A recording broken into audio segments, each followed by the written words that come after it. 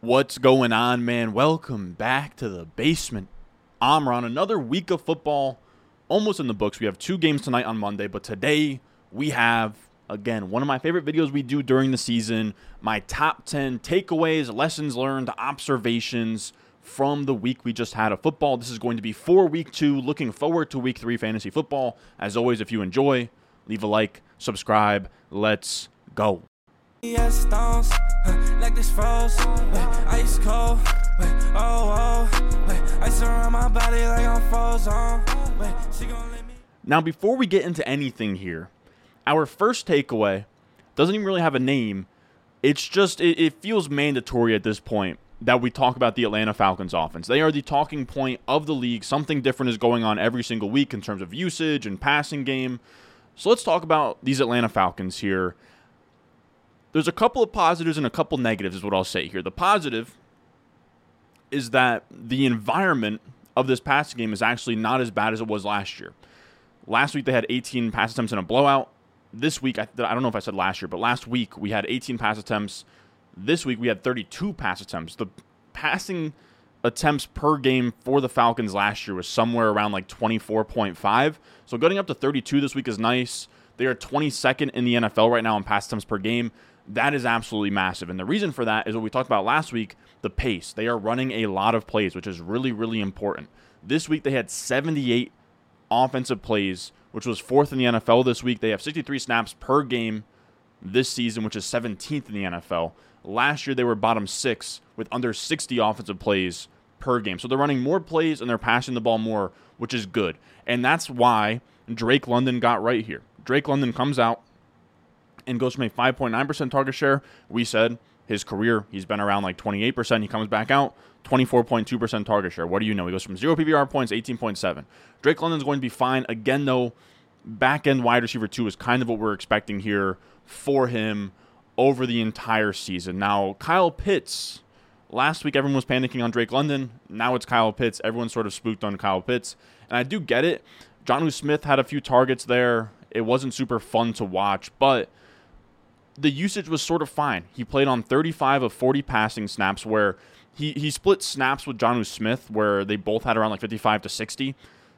That's kind of good, taking Kyle Pitts off the field for run plays, keeping him fresh for pass plays, right? Again, he was out there for 87.5% of the routes ran on this team, which then led to 5 targets, which is usually workable for a tight end. 5 targets will about do, but he only turned into 2 catches for 15 yards. Now, his target per route run in his entire career is 22.5%. That would have put his routes run, right, 22.5% of those 35 routes would have put him at about 7 to 8 targets. So again, like London last week, sort of underperformed what he's been doing in his entire career.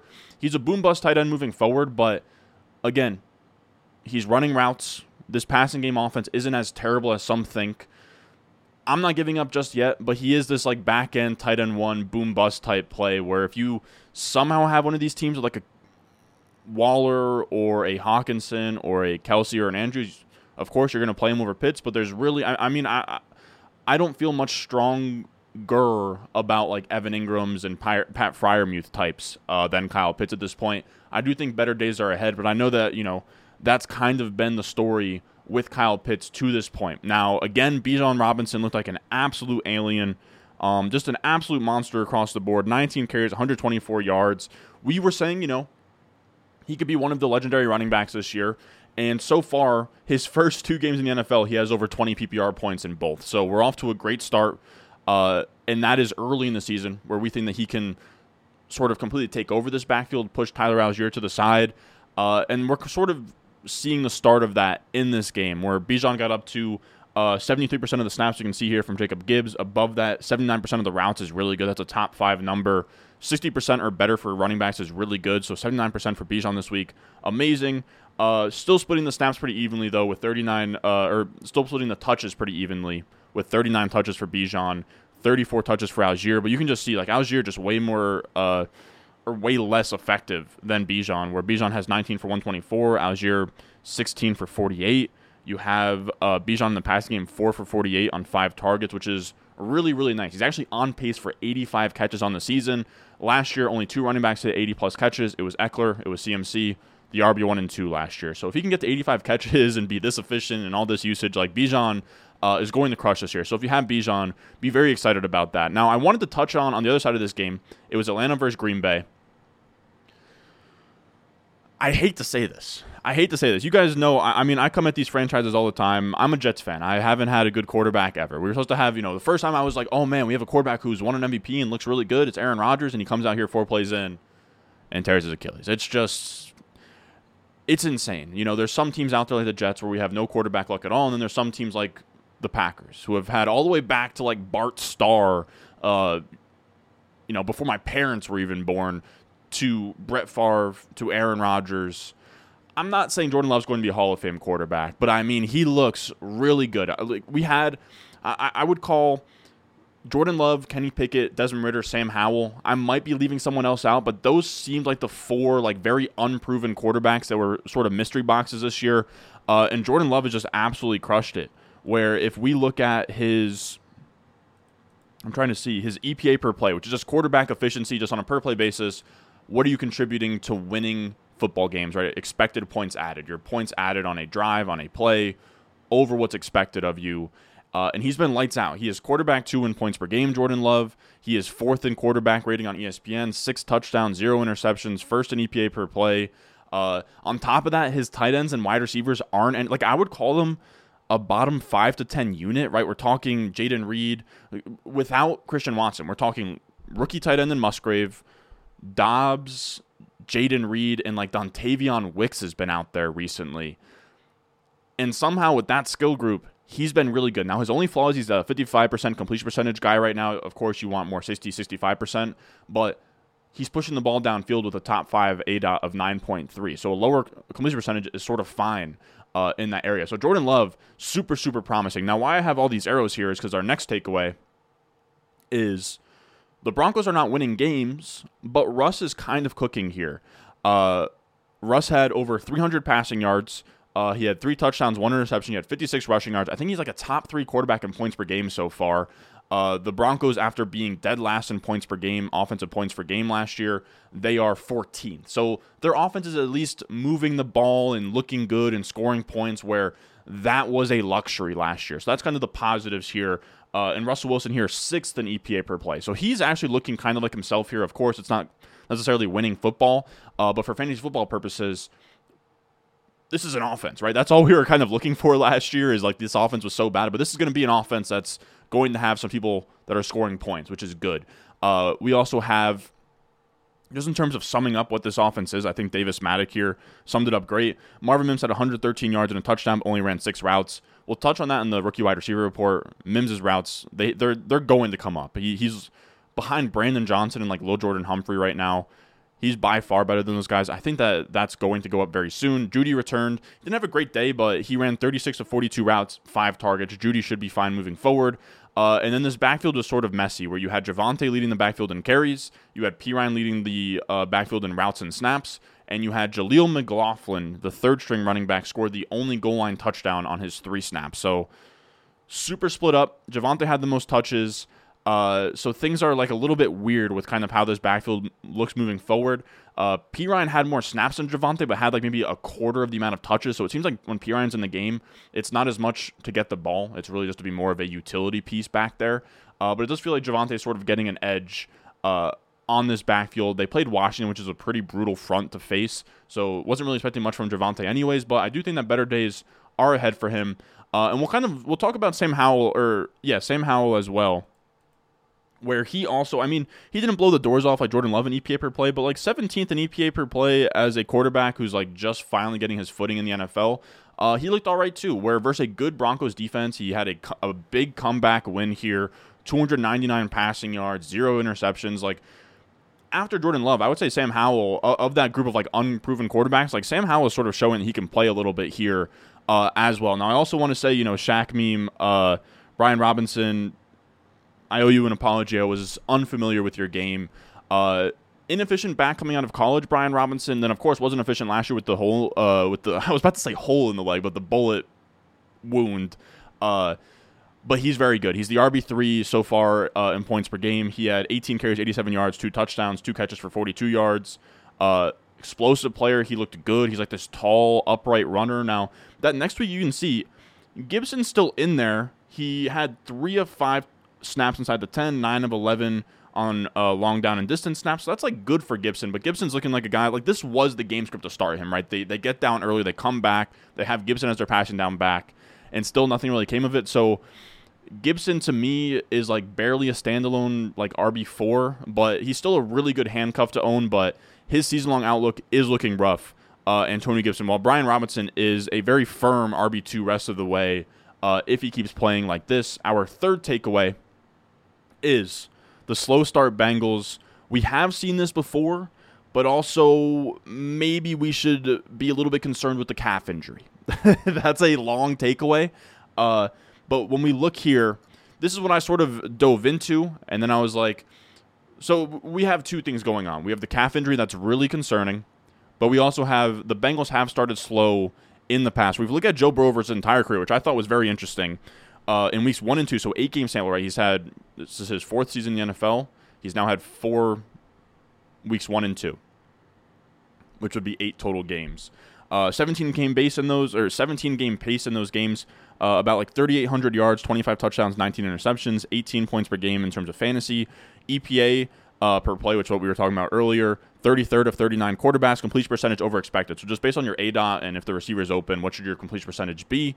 30th of 39. If we just go from weeks 3 through 18 over his entire career, a 36-game sample, he goes from 3,800 yards to 4,800 yards, 25 touchdowns to 34 touchdowns, 19 interceptions to 11 interceptions.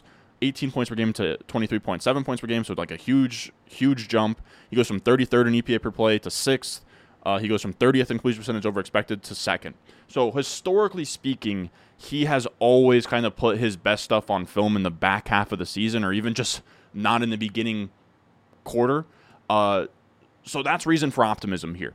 But it's tough to be like, okay, he's going to get up to speed here if the calf can't go. The calf is what is very, very concerning here, where this is a blurb from, I believe, 4 for 4 by Jeff Mueller. It's a re-injury. He said his projected timeline, he thinks he's going to be back either as soon as next week, Joe Burrow, or all the way to week 5. He said Burrow admitted to reporters that he suffered a re-injury of his prior calf strain, but states he is day-to-day. The Bengals offense got off to a really rough start for the second straight week, but did start to heat up in the second half. So maybe his calf is not limiting him all that much. The hope is that his calf isn't 100%. This does not turn into an Aaron Rodgers type of situation. Something about the Achilles might be best for his long-term prospects if he sits out a week or two to get right. So there's even a concern that he might not play next week, Joe Burrow. This is something that could linger all season. So as much as I would like to tell you guys, like, don't worry about it. If the calf wasn't an issue, I would say the Bengals are good to go, not really a problem. But it seems like in the offseason he took a bunch of weeks off and to get his calf right, and now the calf is flaring up again. And that's really concerning because it can be a nagging injury. It can limit him in some ways. I am still bullish that over an entire season, things are going to be good. You know, from like weeks 7 on, the Bengals offense should be the Bengals offense, but it's going to be kind of a bumpy road to get there. What I will say is I wouldn't do anything irrational with Ja'Marr Chase just yet. 29% target share, 20.5% target share in his last 2 games. He's getting volume. He's still Ja'Marr Chase. He's still a very talented wide receiver. I wouldn't be panicked just yet. I know that some people are like, Ron, like, do I got to trade Ja'Marr Chase? Wherever you have him, you have to hold him.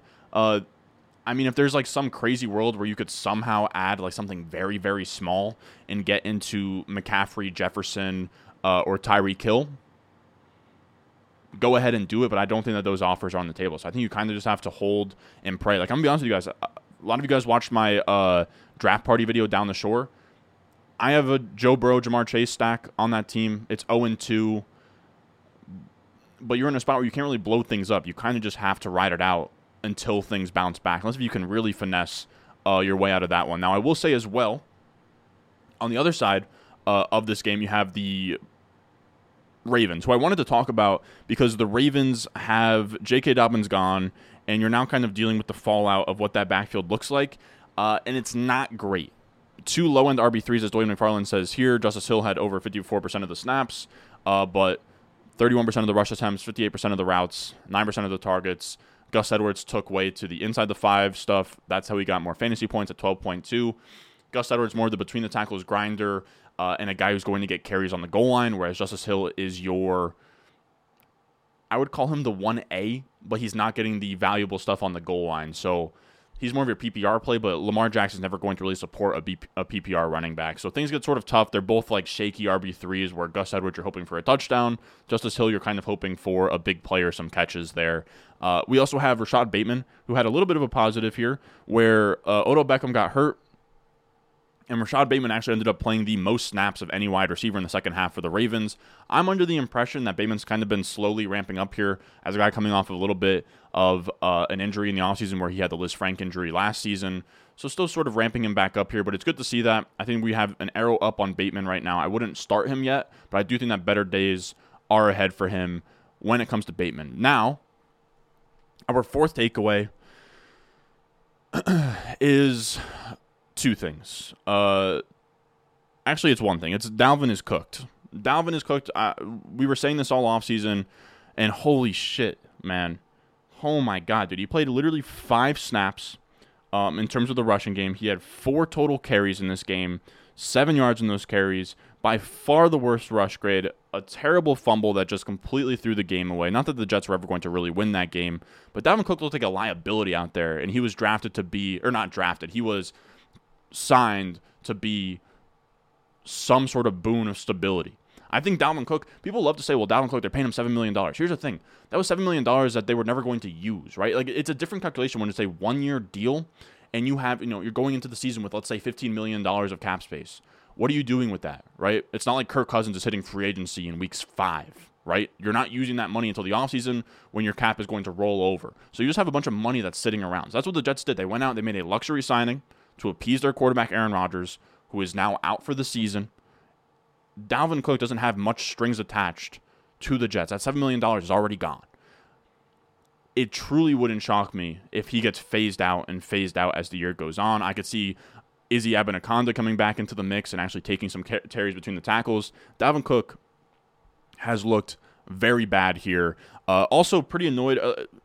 Honestly, not even for fantasy football, just as a Jets fan, 4 touches for Breece Hall is insane. I get that he played on Monday. He's working through the knee thing.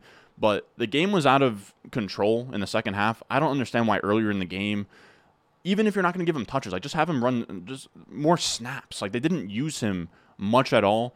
It's not super concerning moving forward because my guess is just that he had a little bit of knee soreness after a Monday game. They wanted to slow play it. It's a game that kind of got out of hand. Would have liked 10 touches. Give the best player on your offense an opportunity to do something. But it just kind of is what it is.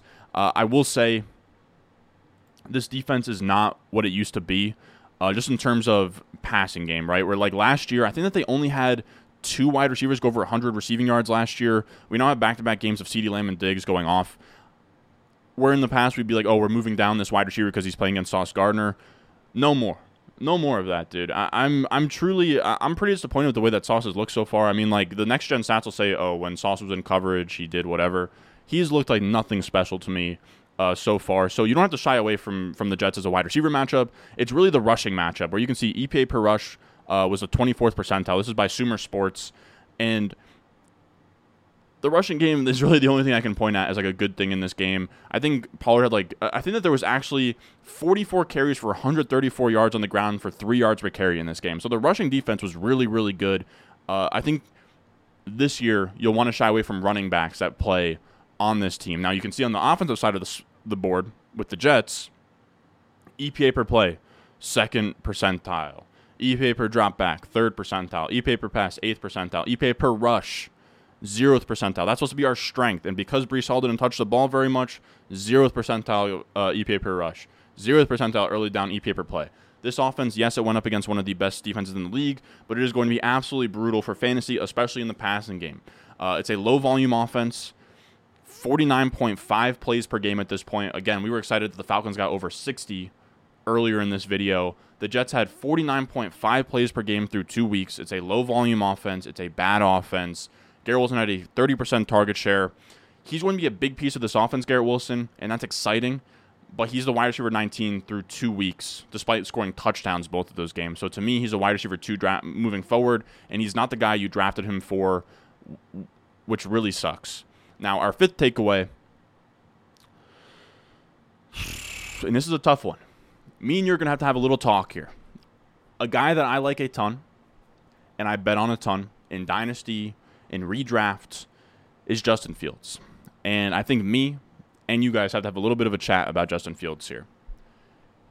It's not good. Through 2 weeks, that's not good. He has the lowest average depth of target in the NFL, despite having the 4th highest average time to throw. So he's sitting in the pocket for forever just to either check it down or get sacked. He has been sacked the 2nd most times in the NFL.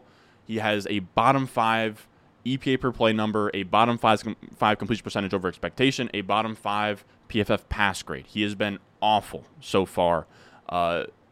Passing environment's going to be pretty brutal. I will say DJ Moore got home this week. He should have sort of games like that moving forward, but just not a great day for this offense at all. And the thing that really irks me is Luke Getsy. We did this last year. We did this literally last year. He didn't use Justin Fields in the rushing game. Justin Fields right now, this is a stat that I pulled up.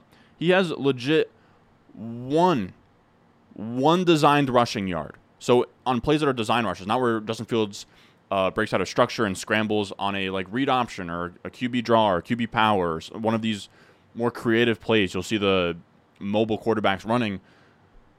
They have legit one design rushing yard for Justin Fields through 2 games this year, whereas last year he had 422 design rushing yards.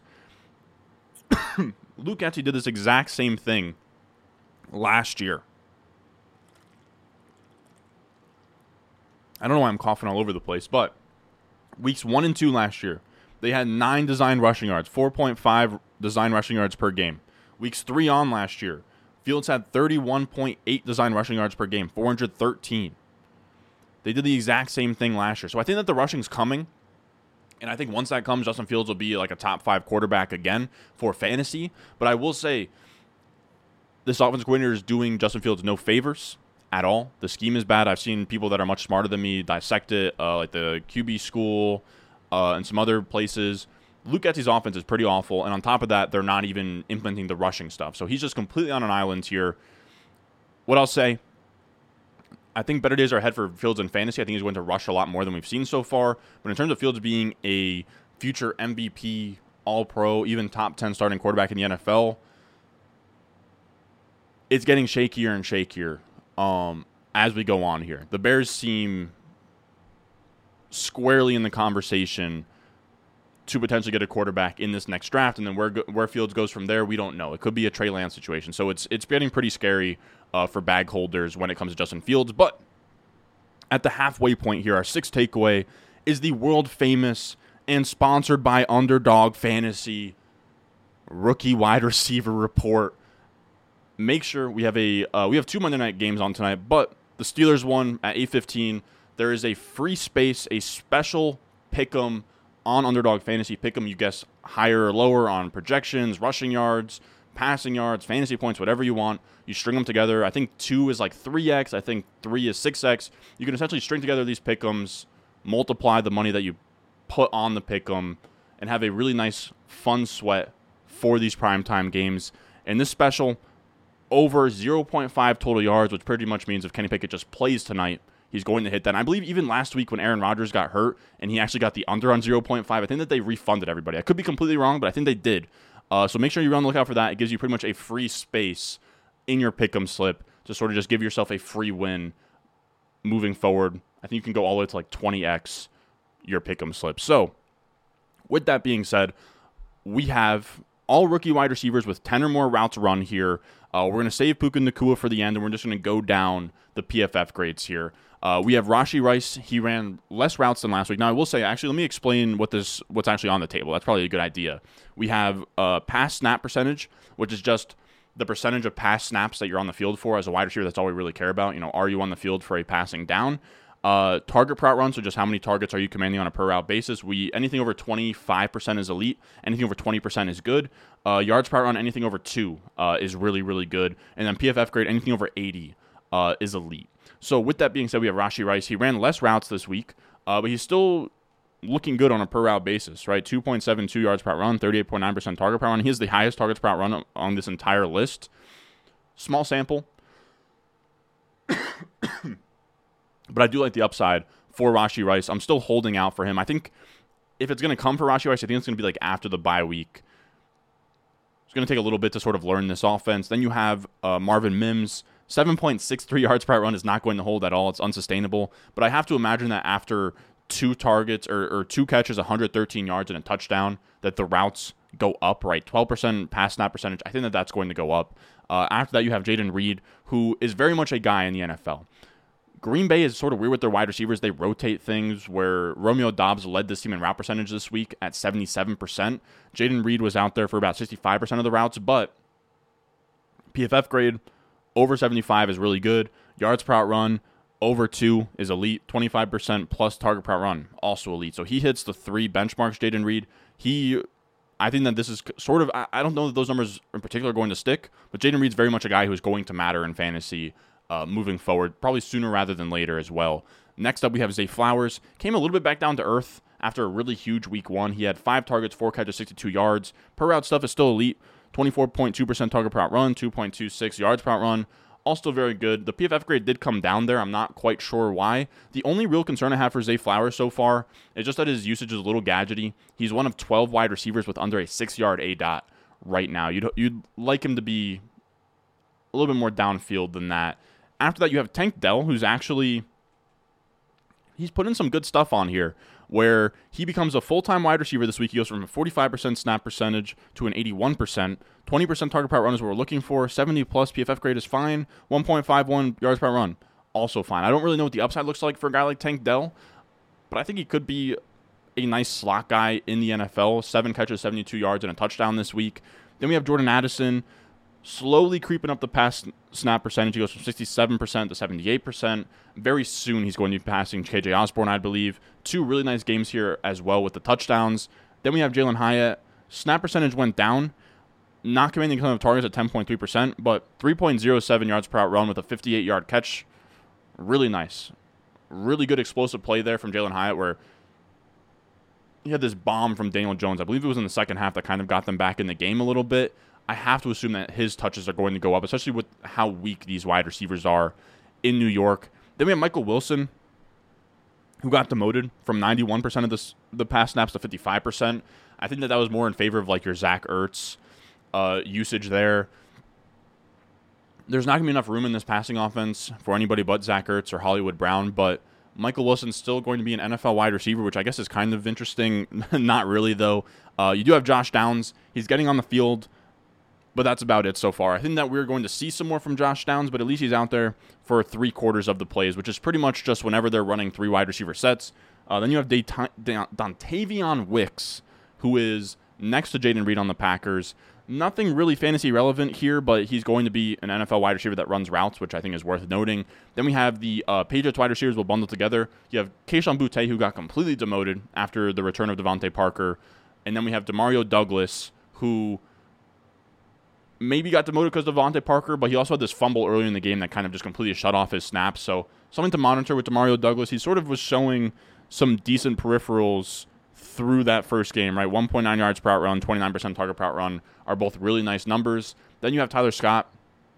Just a rotational guy on a passing offense is not really going to give you much shine there. Trey Palmer, rotational piece on the Tampa Bay offense, but that's really all we're seeing there. We have Quentin Johnston. Not really panicking just yet. He's commanding targets. He has a 20% target per route run, which is really good. He doesn't really have enough routes to take anything else away here. The positive is that Josh Palmer is 85th among 85 qualifying wide receivers in yards per route run at 0.29 yards per route run. So I do think Quentin Johnston's time is going to come here very soon. Then we have Jackson Smith-Njigba. I'm not quite sure how to feel about him yet. He's out there pretty much like Josh Downs, where he's only out there on 3 wide receiver sets, around like 60 to 70% of the snaps.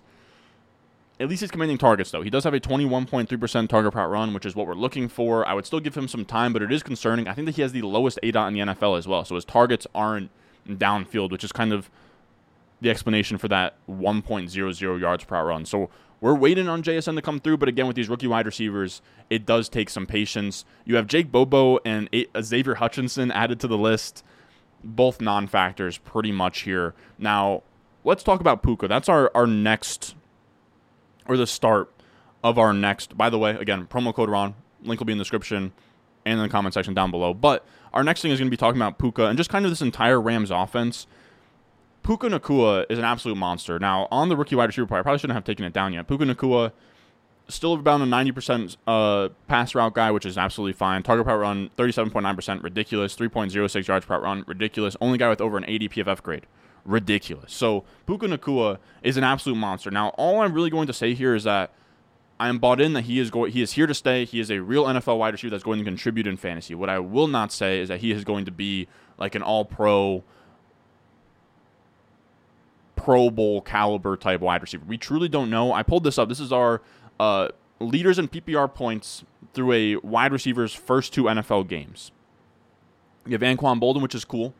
Marquise Brown, not as amazing. Eddie Royal, not as amazing. Terry McLaurin, not as amazing. You have Kiki Kuti on this list. You have Corey Coleman on this list. So I'm not saying this to bring down Puka, right? You can cut it off where him and Anquan are the only guys with 50-plus points per game. All I'm trying to say is that 2 games is a very small sample. I wouldn't run out to best case scenario. Again, I think that Puka Nacua is going to be a guy. He's going to stick around the NFL. He's going to be usable in fantasy, but I don't know what his ceiling looks like. It could be wide receiver 2. It could be top 5 wide receiver in fantasy. It could just be a wide receiver 3, kind of like how Kiki Kuti was. I don't think that I think Kiki Kuti is his absolute floor. I didn't really mean that as a direct comparison. I'm just saying it's really tough to make any concrete statements about what his ceiling looks like over an entire season. But for right now, he's very interesting. If you have him, you're pretty much holding and just seeing what's going on with this guy. Puka Nacua, this Rams offense is also really, really fun, where it's almost a gold mine here, where Puka Nacua is getting home. On top of that, Tutu Atwell is a guy that you should be looking at on waivers. Wide receiver 14 in usage this week. This is a chart from Coops FB, a.k.a. Cooper, on Twitter.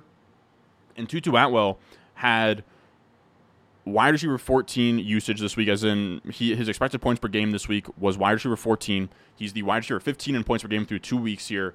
He's a flex play moving forward. And then you also have Kyren Williams here. It's this land of misfit toys, or island of misfit toys, whatever the saying is, that Sean McVay is just getting the absolute most out of. You can see Kyren Williams here. He's like the RB2 in fantasy right now with crazy usage. He's a top 24 guy rest of season most likely. Cam Akers looks like he's going to get cut. Kyren Williams, 88% route involvement. That's 3rd in the NFL this week. And he had the 4th highest snap percentage in the NFL this week. Just one of 4 running backs with over a 95% snap rate.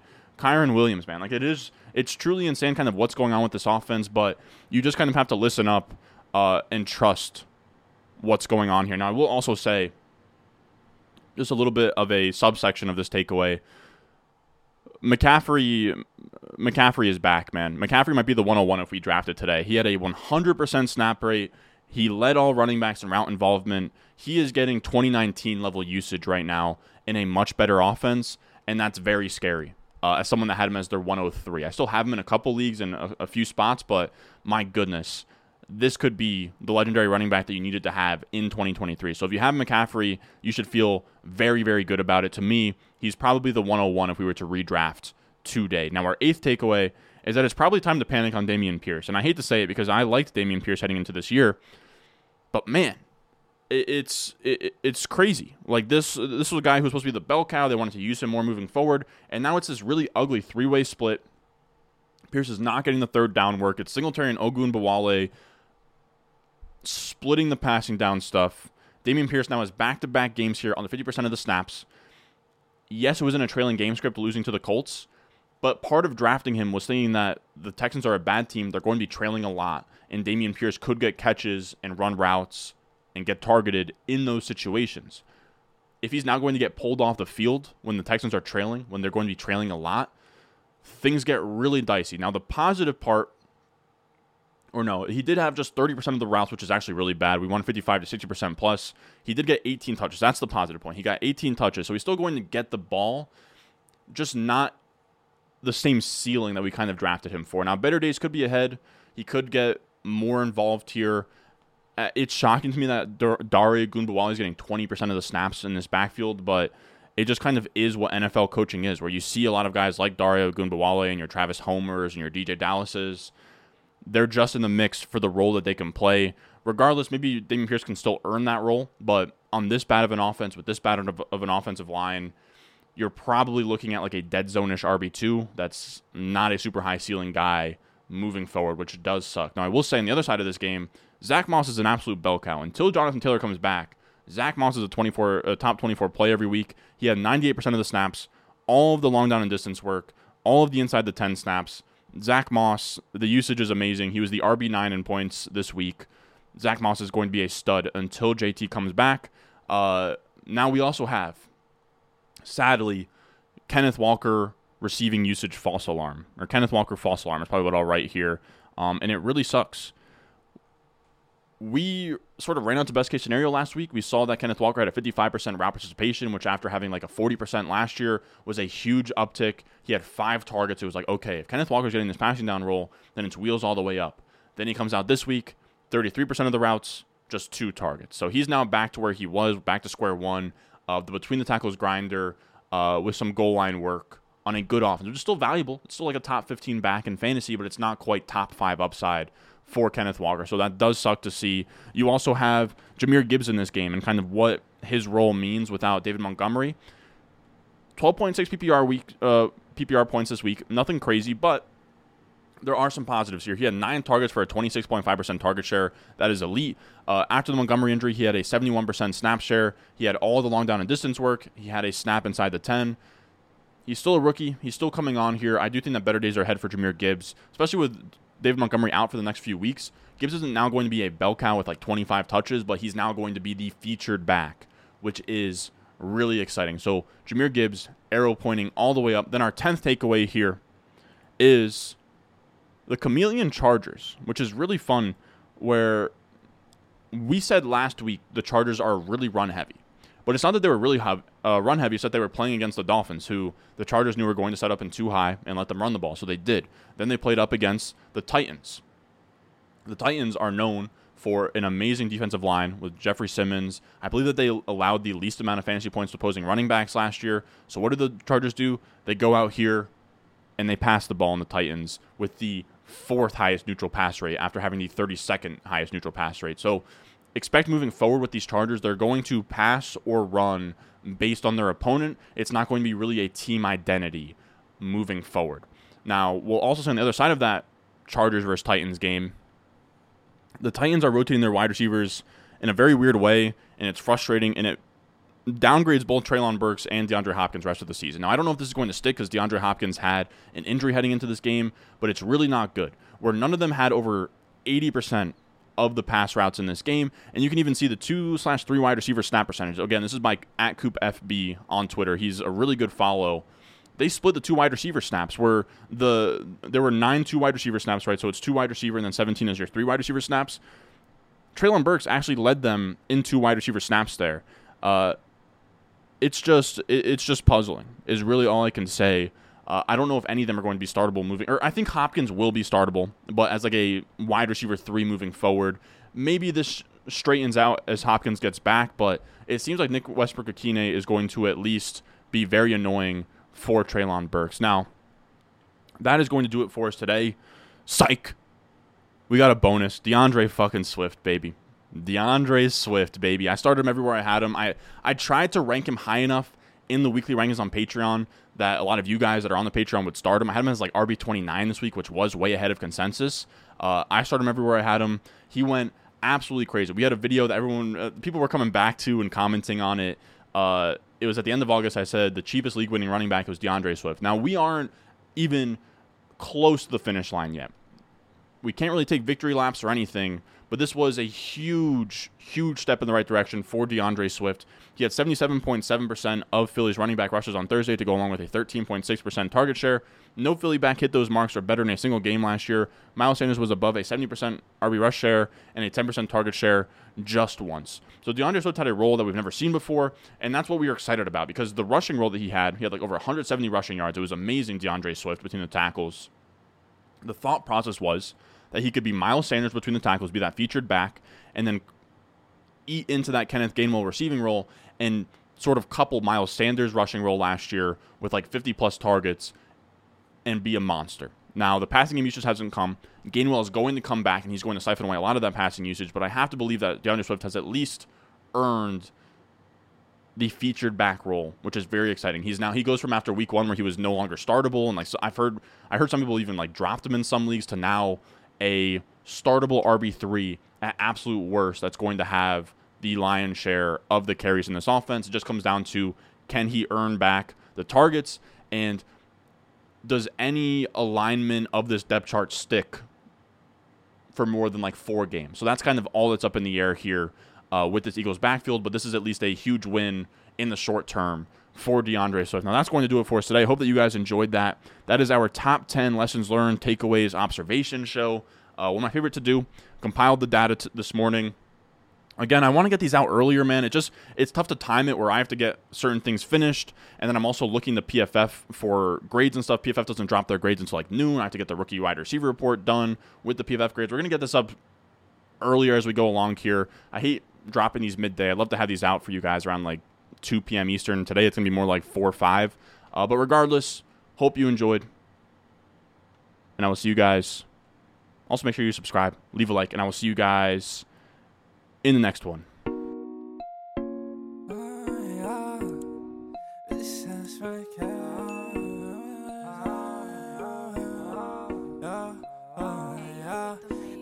Stones, like this froze, ice cold.